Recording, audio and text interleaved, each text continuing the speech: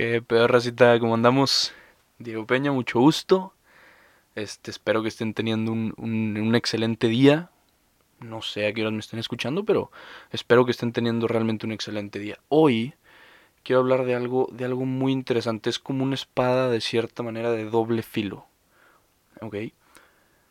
He estado leyendo, bueno, ya lo acabé, ¿verdad? Pero es un libro sobre la filosofía estoica. Del estoicismo se llama la filosofía, ¿no?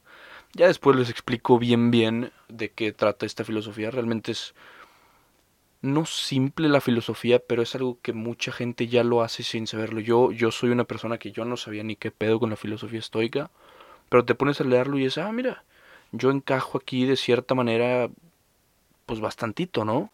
Entonces, pues eso es de lo que vengo a hablar con ustedes, ¿no? También cambié un poquito mi formato de cómo hacer las cosas porque o sea, es que estoy tratando de buscar la manera, ¿no? De mejorar lo más que pueda el podcast, de seguir creciendo, de seguir aprendiendo. Y pues usualmente, pues digo, los tres güeyes que me escuchan, ¿verdad? Ya saben que pues hablo y de repente me confundo y me regreso y digo las cosas y otra vez y me revuelvo yo y lo revuelvo ustedes y la chingada, ¿no? Entonces estoy tratando de estructurar un poquito más lo que voy a estar hablando, ¿no? Lo voy a escribir un poquito más, no tanto como un guión, pero tener ciertos puntos y irlos tocando, ¿verdad? Como si fuera una curva, ¿no? Entonces, dicho esto, ¿ok? Espero que no se escuche porque el jefe está ahí arriba con la licuadora. Pero bueno, dicho esto, este, esta práctica, por así decirlo, estoica, se llama acción con cláusula de reserva, ¿ok? Y les digo, es una espada de doble filo porque puedes caer en el conformismo con esto.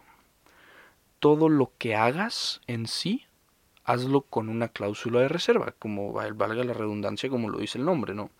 O sea, yo lograría hacer esto si nada me detiene. Yo lograría hacer esto si, eh, no sé, X, lo que sea, ¿no? Si el mundo no se me interpone, yo voy a poder hacer esto, ¿no? Y de cierta manera es verdad, pero como les digo, puedes caer en el conformismo. Porque a como lo puedes ver de una manera de, bueno, yo le voy a echar todos los huevos del mundo para que salga, pero si no salga, pues no salió, no salió. O sea, yo le eché todas las ganas del mundo y pues ya no salió, ni pedo. Ya está bien que no salga. Pero el otro lado de la moneda es el, bueno, no le voy a echar ganas, al cabo que si tiene que pasar va a pasar. Cuando pues claramente no es así, uno le tiene que chingar, uno le tiene que echar ganas, uno tiene que hacerle, moverle, para que las cosas salgan, para tratar de hacer que las cosas salgan. Ya, si tú das tu mejor esfuerzo y aún así las cosas no salen, está bien, pero lo intentaste, ¿no? De cierta manera esta cláusula te absuelve, o sea, no, ¿cómo lo explico? No te absuelve, como no te quita el cagarla, la puedes cagar. Realmente también es parte de nosotros que las cosas no salgan. O sea, está como muy interesante, ¿no? Es mi culpa, puede llegar a ser mi culpa que las cosas no salgan como yo quiero, por el esfuerzo que le he hecho, por la dedicación, por el timing, ¿no? No sé, un negocio que no esté listo el mercado o que, no sé, tu equipo de marketing está en puñetas y esos son pedos tuyos, ¿no? Pero al final del día, si tú haces todo, aún así puede que no salga, ¿no? Este, y sí, o sea, a mí en lo personal, esta cláusula me gusta y no me gusta.